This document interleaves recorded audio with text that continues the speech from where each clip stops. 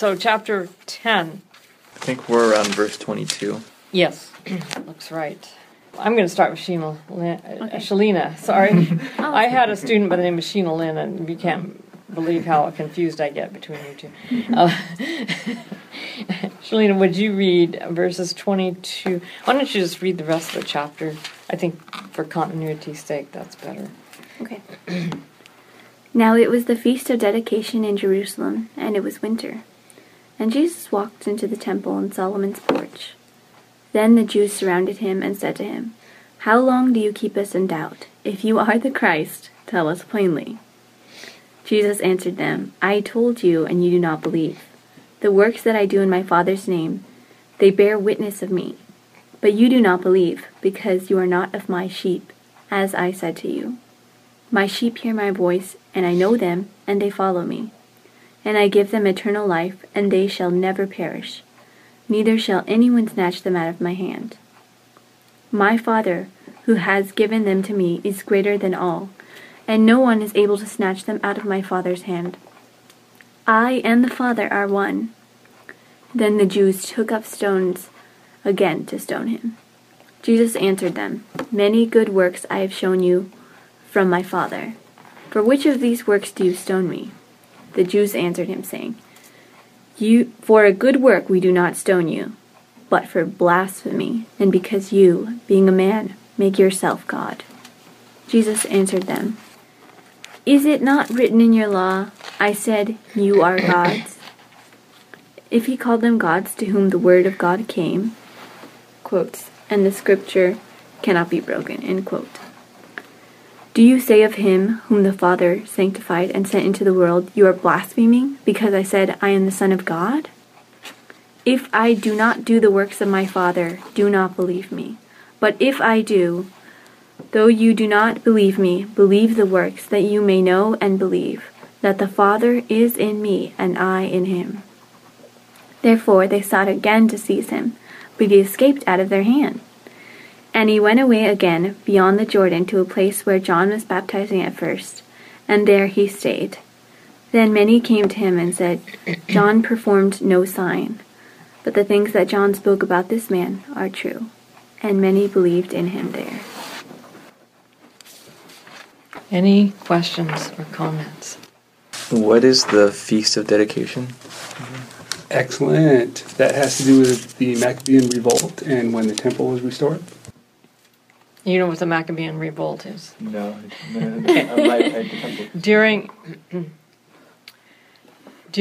the Hellenistic period, remember Alexander the Great conquered the world, the Middle Eastern world, and into Europe. He conquered the world, and then he conquered Jerusalem, of course. He died. And 4 generals took over the kingdom, and they parceled it out. Okay. I think actually Alexander the Great parceled it out among them before he died. So they had these the kingdom split up into 4 parcels, and everything was fine until the arrival of Antiochus Epiphanes IV, and he decided to Hellenize the Jews. So he persecuted them. He wouldn't let them circumcise their children. He forced them to eat pork. He desecrated their temple, and on and on. And there were factions in Jerusalem. Some factions said, "Let's be Hellenistic.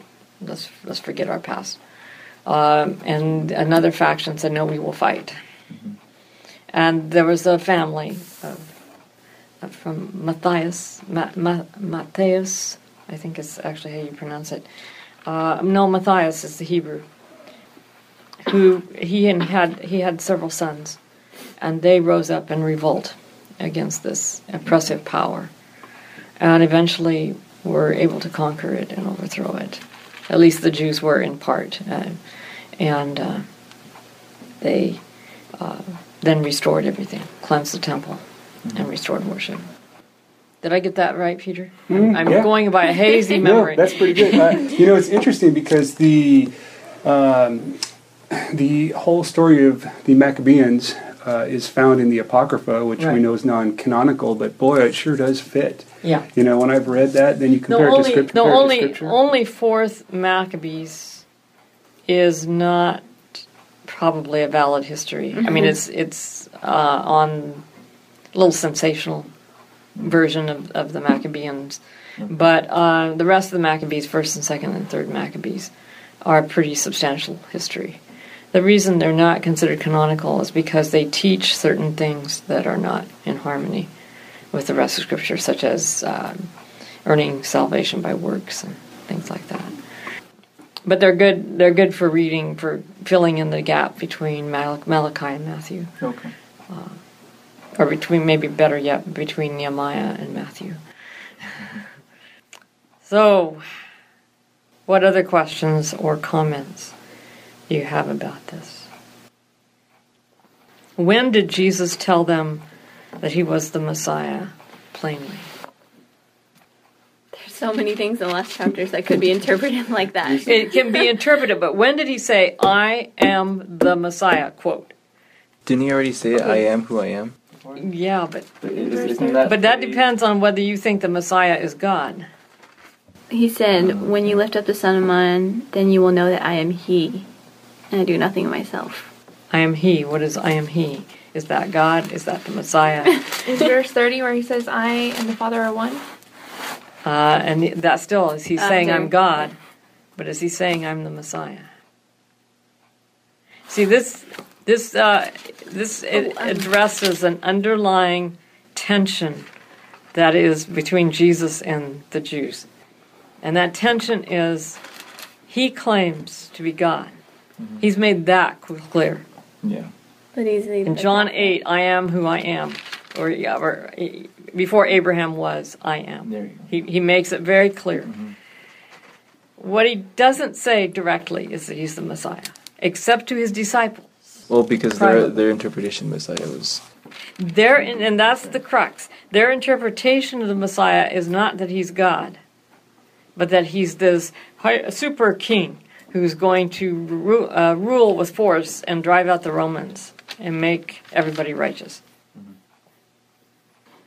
So he hasn't, in their way of thinking, he has not told them he's the Messiah. Unless it leaked out from his disciples. But again, they want to kill him, stone him. Yeah. Well, to say that you are God when they think of him as a mere mortal. A carpenter's son. Yeah.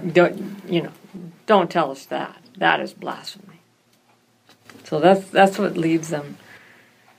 He's so Jesus in 34 is verse 34. He's quoting Scripture, which is referring to Psalms 82. 82 verse 6 it says. Yeah. Yes. And the scriptures cannot be broken. Is that what you're talking about? Oh, I have said you are gods. Not blaspheming any more than Psalm 82:6. It's something else. And then- Jesus has an interesting way of defending himself, doesn't he? He always flips it back onto them. He flips it onto them and says, okay, looking at it through your eyes, I'm not blaspheming. The Psalm says, I said to you, you are gods. So you're gods. So you're not blaspheming, you say you're God. Does Jesus really believe that? He's just using their argument against them. He's just showing that their argument's faulty. Well, it is interesting. This happens right after the whole discourse of the shepherd and shepherds and the good sheep, right? Mm-hmm. And what I find astounding is the shepherd. I don't think of King Cyrus, a Persian, as a shepherd, and yet the Lord referred to Cyrus as a shepherd. Well, that's in the heritage of the ancient Near East, where kings were shepherds. Mm-hmm. That is the definition, or the metaphor for king is shepherd. And the people are reduced to sheep. And Cyrus was anointed. Yeah. Yes. Yeah, well, he's the one that set the Jews. Anointed, the king, all kings were anointed in Judaism. So God is establishing Cyrus as a Jewish king. And he's a Persian. Yeah. And that's Isaiah 44? Isaiah 45, maybe 40. It's 45, I think. This is what the Lord says to his anointed, to Cyrus, whose right hand I take hold of, to subdue the nations before him, to strip kings of their armor. But the verse on the shepherd is in actually 44, you're right. 28. Who says of Cyrus, he is my shepherd, and will accomplish all that I please. He will say of Jerusalem, let it be rebuilt, and of the temple, let its foundation be laid. You understand that Cyrus came the closest to representing the way God runs his universe. Yeah, Of anybody in the ancient Near Kingdom was East. very integrative. He was, he believed in religious freedom and tolerance. Mm-hmm. So he allowed it wasn't just that the Jews could go back and rebuild their temple. Every other person taken in Babylonian captivity could go back and rebuild their temple and reestablish their religion and live in peace and harmony. They only had to pay taxes, kind of be loosely under Cyrus's control. So he had the closest you can come to in the ancient world to the kind of government God would run. Well, maybe not a democracy quite yet, but certainly religious freedom. Pluralism, if you will. Which we don't see again in any ancient part of the world until Roger Williams establishes Rhode Island. Which I don't want to talk about that because I have family history there. But I grew up with the understanding that my ancestor John Sheldon came over from England to help Roger Williams. And everything we know about John Sheldon suggests that that's not true. I mean, that is true, and that that's not untrue. And we don't have evidence directly supporting that it's true, but there's no evidence against supporting that it's true. So I'm very partial to this topic of religious freedom. It's kind of in my DNA. That God runs a universe where he doesn't say, okay, I'm God and there is no other, and not only shall you not worship any other gods, but I'm going to enforce it. He's not that kind of God.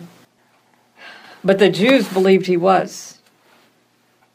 And you notice, speaking about the shepherd and the sheep, in verse 25, he refers back to this. But you do not believe because you are not my sheep. That's our Lord telling it straight out, though. Yeah. It's the truth, though. I mean, well, in the metaphor before, he said that my sheep know my voice, like what we talked about last week, that there may be another flock that's in there that isn't his flock. Yeah. Let's talk about the sheep for a while.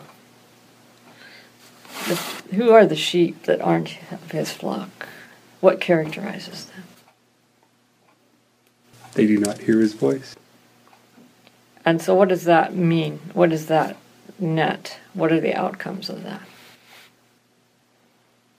Whose voice? Sheep listen to a voice, don't they? I mean, what happens when there's no shepherd? Poor sheep. They don't know where to go, right? Yeah. So if Jesus talks about several kinds of people in chapter 10. You remember I talked about this last week. You have the thief or the robber. Mm-hmm. You have the hireling or the hired hand. Right. And then you have the good shepherd. So presumably the sheep who are not of the good shepherd are of the hireling or the hired hand and or the thief.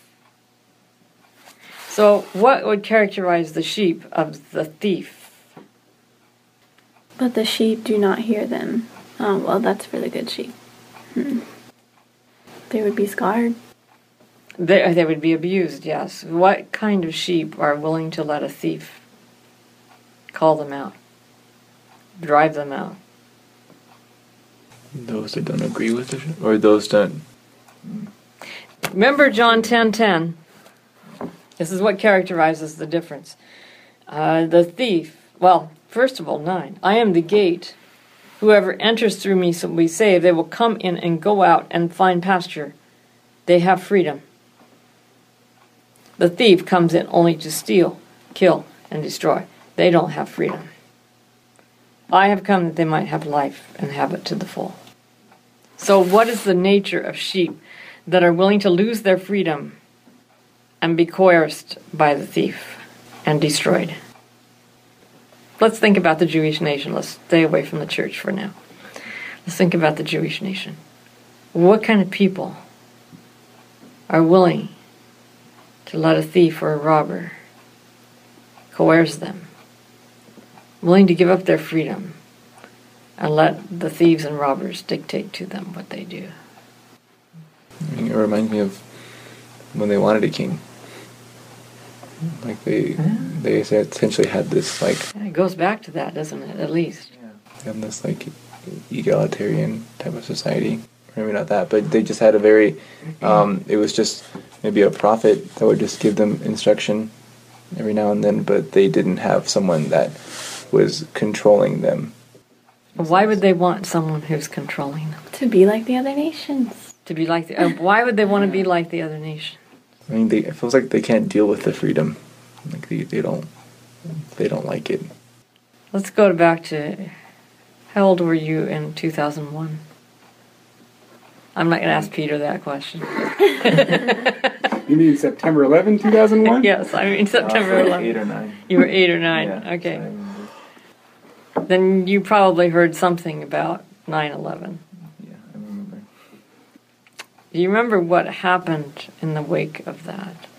Or even before that? You probably don't remember the election of 2010. Yeah. Oh, wait, you mean 2000?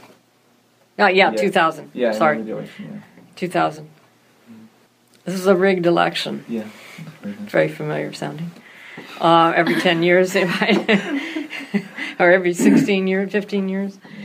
So it seems to me, and you can correct me if I'm wrong, but it seems to me that at least one of the reasons we were willing to have a certain person in the White House is because we lacked security. We didn't feel safe. And we were willing to sell freedom and use coercion to protect ourselves. Well put, a continual unseen modus operandi utilized by Satan. We would not have a document known as the Patriot Act without that terror that occurred. That's so true. We would not have those pieces of freedoms removed if it not had been for that event. Planned. It was pushed through so quickly. So this is the sheep who are frightened. The frightened sheep. What about the sheep who are with the hireling? Hireling sticks around as long as all's good. When the wolf comes, he runs away. What kind of sheep would be willing to stick with a hireling? Seems good. Okay. All's well at first. The gullible, maybe? Looks good on the surface, but when happens and danger comes and he's gone, now what? So maybe those that just don't inspect or like dig really deep. Or maybe into they the don't want Surface. Yeah, very surface. Surface thinkers. Or maybe they don't want to be with the robber. So they choose. This is the second best. Yeah. We don't know what the real thing is, but we'll take the second best. We're going to be revisiting these questions Okay. when we come to chapter 11. But I want to bring you to a larger issue that really concerns chapter 11, but which is dealt with here. This thing of belief. I have a book in my library, and it's written by Stephen somebody or other, and I never can remember names, so I'm terrible at this one. But it's called The Culture of Disbelief. You think about it.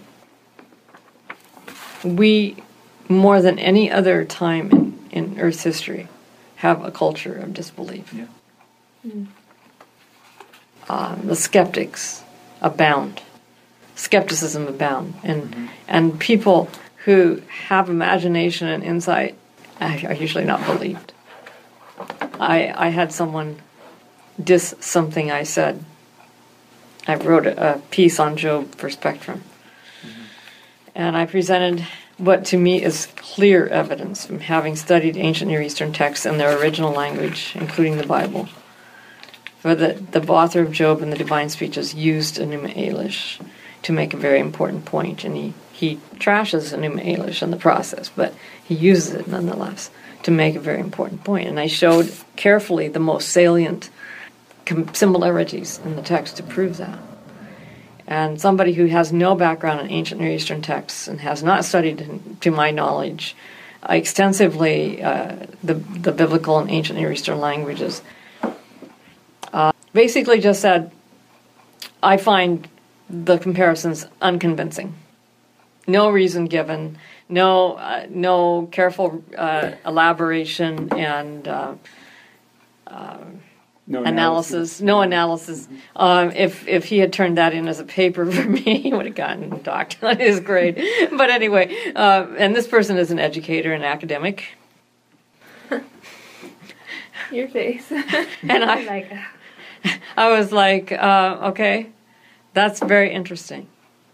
But this is the age of unbelief. If I can't see it and I didn't come up with it and I didn't see it in the first place, it isn't so. It isn't anymore, we need observable evidence, scientific method. It's I need to have observed it myself. The Missouri complex, you could say. I need to see. That's the culture of disbelief. The opposite end of that is what?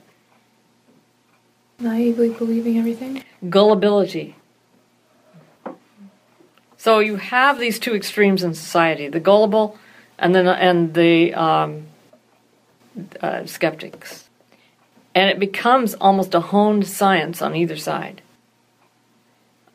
On the one side, my students throw up their hands when they don't know what to do with a question that I've asked and said, well, we can't really understand God in his ways. That's unbelief, but it also sounds good because they've heard it all their lives. And the gullible say, you just take it by faith. That's the same thing as saying, we can't understand God in his ways. You just take it by faith. That's the gullible side. So the two sides actually can come together and be actually one side. And that's something we haven't been willing to recognize. So That's a really important point. That really is bringing those two pieces together, because there is those components, where we have faith, complete faith like little children on one side, but then we also have our Lord that's very clear. He tells us, Old Testament, New Testament, there are some things that you are just not supposed to understand. And that's just how it is. But we abuse those when we say, we can't understand God in our ways, so we aren't going to process things in our mind. We're not going to wrestle with things in our mind until we understand them, because the Bible clearly also commands us to understand God. I mean, yes, there are some things we can't, but where we can, we are required to. And so there's these components that we need to look at. Starting with verse 24, this question: how long will you keep us in suspense? Tell us if you are the Messiah. Of course, they want him to state, I am the Messiah, so that they can arraign him before the Romans, deprive him of his authority, and crucify him. That's their goal. It's not because they want to believe in him. They want to put him to death. Yeah. But they ask him, directly tell us. And Jesus said, I did tell you, but you did not believe. Look at my works. The works I do in my Father's name testify about me. Believe my works. Now that's observable evidence that they have the right to look at. And they can all see it. All they have to do is interview a few people that Jesus healed. Like they just did. With the blind man. And the blind man. A couple of chapters ago, or last chapter. Mm-hmm. Jesus then says to them again, I and the Father are one. And they pick up stones to stone him. So Jesus says, verse 37, do you not believe me? Do not believe me unless I do the works of my Father. Okay, here it is. If I don't do the works of my Father, don't believe me. This is not an issue. You can walk away from here. Why are you hounding me all the time? But if I do them, even though you do not believe the works, that you may know and understand that the Father is in me and I in the Father. He says it again. And they try to seize him. Let's go to chapter 11. And what I'm going to do, we're going to do this in 2 levels. Okay. This week, we're not going to read it because we don't have time. Okay. You know the story. Lazarus dies. Lazarus becomes ill. Martha and Mary send word to Jesus, our brother is sick. They expect Jesus to appear almost immediately and heal him. Jesus stays away. Waits 2 more days, and then starts back, which takes him another day. Gets there on the 4th day. He's dead. He's buried. Martha and Mary are just grief-stricken. Says, Lord, if you'd been here, our brother wouldn't have died. And Jesus doesn't deny that. He just says, take me to where he is. Goes to where he is. And they come, and Jesus is weeping with them. And verse 38, came to the tomb, and he says, take away the stone. And Martha says, Lord, I love the King James Version, he stinketh. The body stinketh, yeah. And that's exactly what Jesus wanted everybody to hear. He's dead, right? Got it? He's dead. Why is that? He wasn't that far away. As soon as Jesus had word, he could have gone before Lazarus died. But why does he want them to know that Lazarus is dead? He's going to bring him back to life. They don't want him to think it's a hoax, you know? But the Jews had a belief that the spirit of the dead hovered around the dead at any time, coming back into them until they were dead 4 days. Yeah. Once they were dead, after that 3rd day, they were dead. Spirit left. Really? And so Jesus wants everybody to hear he stinks. Yes. For sure dead. he's dead. For sure he's dead. Okay, so they take away the stone. Jesus looks up and says, Father, I thank you that you've always heard me.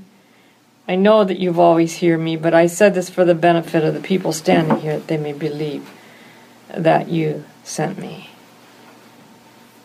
And then he does this dramatic, loud voice. Lazarus, come out. And how he managed to come out is amazing. He was bound from head to foot in grave clothes. But he manages to hobble to the door of the tomb. And Jesus says, loose him and let him go. And what happens next? The Jews go and tell the Pharisees. The Jews go tell the Pharisees. The chief priests and the Pharisees call a meeting of the Sanhedrin, and they plot how to put Jesus to death. Why? I want to talk to you about unbelief and gullibility. There were 2 sides in Judaism. There was the side of the Pharisees, who were sticklers for the law, who kept the traditions of the Jews, and who interpreted Scripture by what is called addition. Actually, there's a better term for it. Expansionism. They expanded the Scriptures to include all their hundreds and hundreds and hundreds of rules. This is a principle they borrowed from the Babylonians, I believe. The Babylonians did that all the time with omens and laws. So they've operated on this principle of expansionism. They could read anything into the text that they thought in principle might be there, and expand and expand and expand. I have to say this. I shouldn't say this, but I should. I'm going to say it. The belief that the Bible condemns women in ministry, the belief that the Bible condemns women's ordination, is built on the principle of expansionism. It's expanding the text to include something it doesn't state. It doesn't include. I'm relating this to our for our church today, because we have two sides. And there's also middle ground, but let's go there later. So you had the Pharisees, and their principle of expansionism in Scripture, and their rather legalistic intensity of controlling people by their behaviors. And then you had the Sadducees, who were the priests. Most of the priests were Sadducees. And the Sadducees didn't believe in a resurrection. They were the culture of disbelief. They didn't believe in the resurrection from the dead. Why? Never seen it. You know, we buried someone last week. Haven't seen him walking around. I'm sure there were other reasons, but they did not believe. And they tended not to want to believe miracles either as much as the Pharisees. Today we would call them the liberals and the conservatives. So Jesus is put to death when he does his crowning act that pulls the rug right out from under the Sadducees.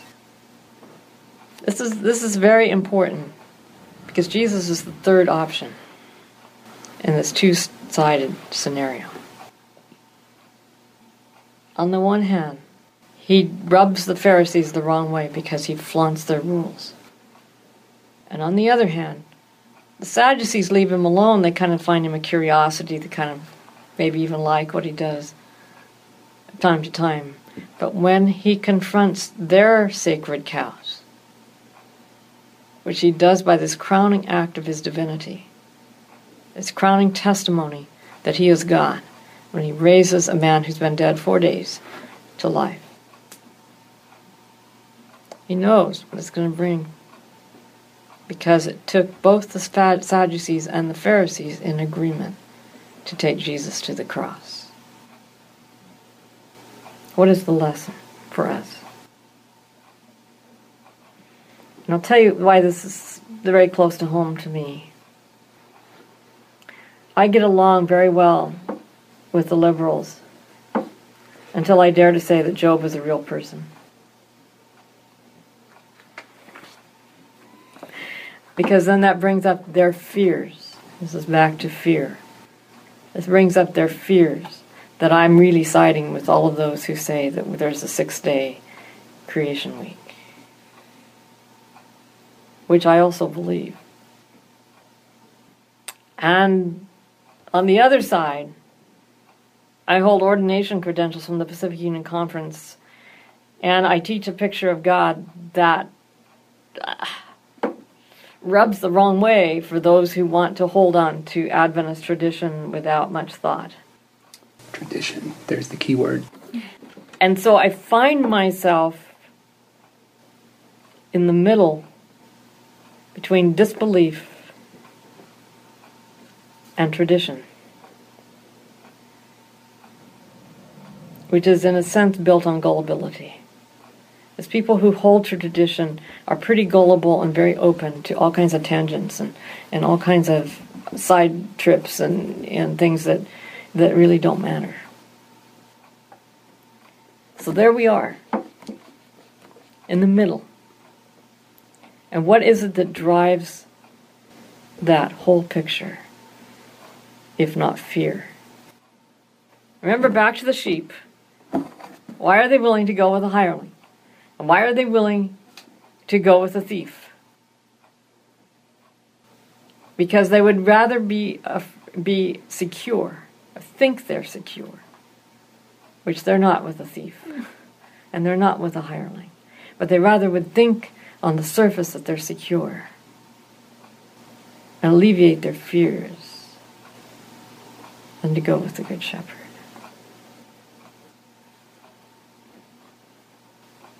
It's when you relate this to the Jewish nation that it becomes clear that you're dealing with two sides. And Jesus knows that. He's saying there's the side of the ones who go with the thief and the robbers, and there's the side of those who stay with the hireling and act like hirelings themselves and tend to see themselves as slaves of God instead of his children or his friends. But I'm the good shepherd. Both those other sides leave the sheep vulnerable or take them to destruction. I came that they might have life. I know this is pretty deep, and I haven't clarified it well, and for the reason that I'm only just started thinking this way yesterday. It takes me years sometimes to really carefully hone an idea. So you're my guinea pigs that get subjected to my thinking out loud a little bit. But good stuff. What then is the result when we follow the traditions of men? Using that keyword, tradition. What did Jesus say? If we fall into skepticism and unbelief. They both kind of go from the same thing, on the same side. See, what Jesus is illustrating here, what Jesus really is illustrating here in John 10, is that no matter what evidence I give you, you are not going to believe. This is not an issue of not enough evidence. It's all right there. Yeah. This is an issue of what people do, and I've come to believe that you can pour on all the evidence you want, and if people don't want to believe, they're not going to. You look like you're ready to say something, Christian. Well, no, I just think it's pretty applicable today with the election and everything too. I mean, like, you could see people arguing on social media or whatever, and that they were constantly pouring information to support their candidate and to discredit the other candidate, and the other person would do the exact same thing on their side, and nobody would budge in their position. They kind of just stayed even more settled in their position. And so, I mean, I learned that in psychology too. That once people have their position, you don't change their position by disproving their position. Evidence doesn't work. What is it? And this is what I'm grappling with now. I haven't solved this problem, so maybe you can help me. What is it that drives this? I mean, God made us to be rational human beings who could sit down with the evidence dispassionately, humbly, and willingness to listen and find the truth. He made us that way. That's the way we're made to run. We're not running that way. Why? What is driving this? I feel like it's mostly pride. It's like pride, which then feels like competition, and it's more like people think of it as a zero-sum game. I don't like that side. I don't want to be tied to that side. That's embarrassing to be on that side. So I'm going to resist that, anything that looks like that side, even though that person may not be on that side. Case in point. Oh, when you said pride, I thought you were referring to Satan and how he knew it was wrong, but he kept going. And what kept him going? It was his own followers, whom he had duped, who wouldn't let him back out. Read Patriarchs and Prophets on that. That's the scenario sheet. Or maybe it's some of the other places, Story of Redemption. I get those pieces and put them all together, and so I have this compiled great controversy in my head. But, I came back to that same point this morning. I came back through a different route. If we're afraid of being on the other side, if we're afraid of the other side, and both sides are afraid of each other, and our fears drive us, what we want is control. And humbly submitting to evidence in the broadest level, not just observable evidence, but the evidence of the Spirit. Humbly submitting to all the evidence makes us vulnerable and less secure. Because we have to go then with the weight of evidence wherever it leads. One of the reasons, I'm just going to come back to this because I have a feeling that some who will be listening to this do embrace the theory of evolution. But one of the reasons I do not believe there's enough evidence to support evolutionary theory is that evolutionary theory is based on forensic evidence. And I didn't know this until a biologist told me. I would never have gone this route to ever say that if a biologist hadn't told me. But a biologist told me the only evidence we have is dead evidence. It's therefore forensic. If we had empirical evidence, we would have species at all, changing into other species at all levels. Yeah, I took a class on that with Brian Mess, and there's the evidence they have is just it's not there, but they keep fueling it. And it's fueled by a dogma. It has become a dogma that we have to defend at all costs. Because if the alternative is to believe like the fundamentalists, and we can't afford to be on their side. And that's what fuels it. It's this fear driving us. And we got to therefore have control and power. And once we stop power, we don't look at evidence. Not really. We might pretend to. We might claim we do. But we don't really look at it. We don't follow the evidence really. Because we don't look at all the evidence. And we don't ask all the questions that should be asked. And that's the root of pride, right there. Power. To get to the truth, we have to give up the power. The basis of truth is humility. And you have the Sadducees nailed, and you have the Pharisees nailed. Because both sides had huge doses of pride. So, the religious right is into fear of the religious left, and their goal is to control everybody and make everybody righteous. And the religious and the not so religious left, that is comprised of some Christians and some atheists, are driven by an equal, if not even greater, fear of the religious right and what they're going to do. And so they seek control based on partial evidence. And the way out of fear, our time is up.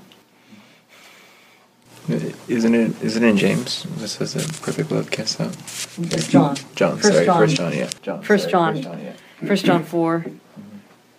Perfect love casts out fear. Isn't that what we're always missing when we argue with one another? And how does Jesus confront that fear? He goes to the cross. He says, let them have me. That's not the worst thing that can happen. The worst thing that can happen is that I lose my children unnecessarily. I'm willing to die for them, so that they might see Satan unmasked and see this fear conquered, because no fear is going to keep me from the cross. The Good Shepherd. The Good Shepherd lays down his life for the sheep. Chapter 10. Let's pray. Father, it's good this time of year to remind ourselves that when Jesus laid down his life for us, it was not just at the cross. That he laid down his life for us first at the foundation of the world, when he made the decision to do it. He had this long history of waiting, agonized waiting, knowing that this would be the end, and yet the beginning. And again, he laid down his life when he became an infant in a feeding trough, in a place where animals were. Thank you that he has given us such a wonderful antidote to fear. The willingness to lay down our lives. The willingness to be willing and humbly look at all the evidence and to follow that evidence where it leads. Thank you that you've been with us and that you have shown us your Holy Spirit and its work in us. May he continue to lead us through the evidence to all truth. In Jesus' name, amen. Amen.